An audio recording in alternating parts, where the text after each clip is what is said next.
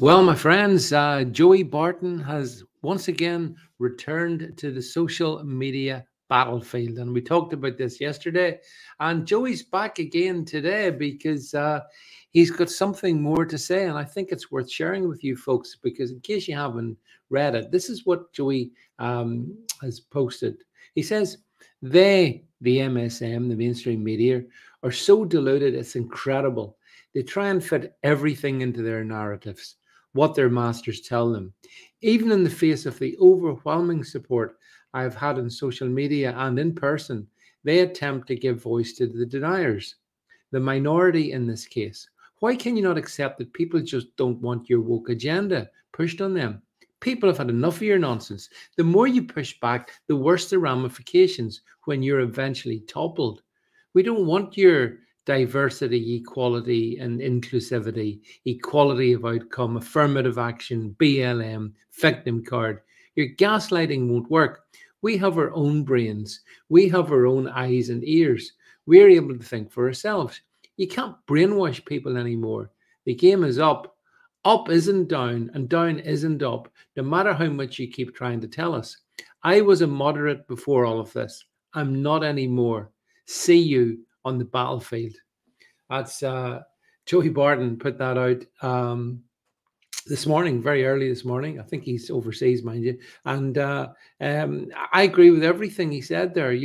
I think the reason that they really hate on Joey is that Joey Barton, a bit like Tommy Robinson, these are working class lads. Now, yes, Joey Barton's made a lot of money from football along with so many others, and he made that money because he was good at it. But nonetheless, these people speak to the ordinary working class man and woman, the ordinary working class families. And that's why they are so powerful.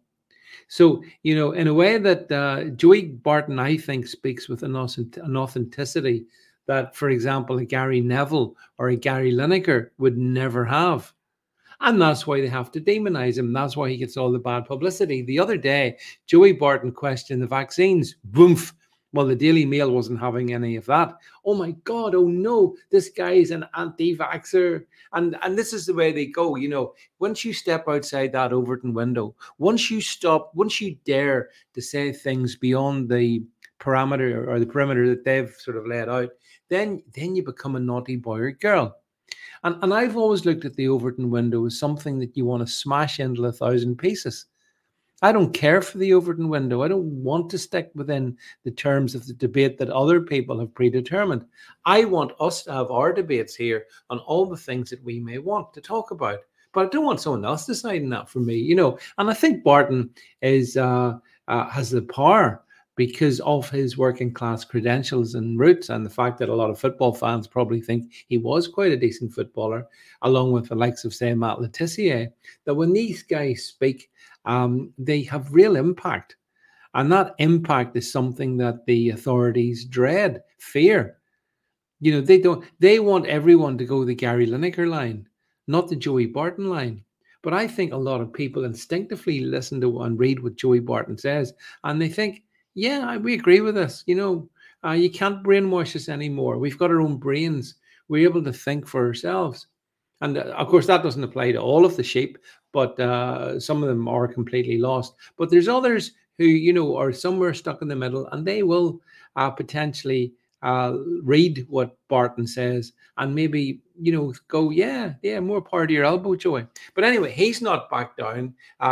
He's not back down at all today, actually, because not only has he uh, has he been saying that, but he's also had a go at Jeremy Vine today. Yeah, I'm not going to repeat it. Don't want to get into libel trouble, but Joey retweeted he did a retweet of somebody, a guy called Tim from Lancashire.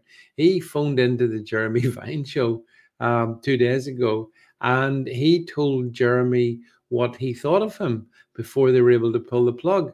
And I'll not say what it is, but it rhymes with blunt, and that's how he described Jeremy Vine.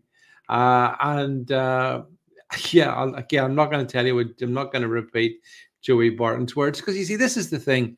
I've got a vocabulary that I use that I'm very comfortable with.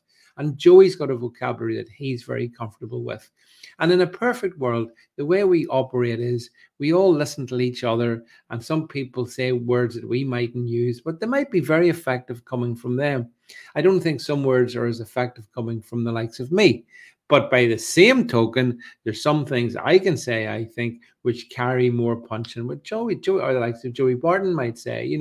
It's just, horses for courses. I see us all on the same side broadly, so I'm happy to support all of these people who, in their own ways, are definitely causing the establishment to tremble and figure out, oh my God, how do we shut this guy up? Now, maybe they will shut him up. Maybe, using their power over on social media like Twitter, maybe they will find a way to shut Joey Barton up. But he's almost got 3 million followers, so it would be a big decision to close him down. The only person that could make that decision would be Elon Musk. And I really don't think Elon Musk would go quite that far. But anyway, Joey's back in the battlefield and I'm standing alongside him. I hope you are too.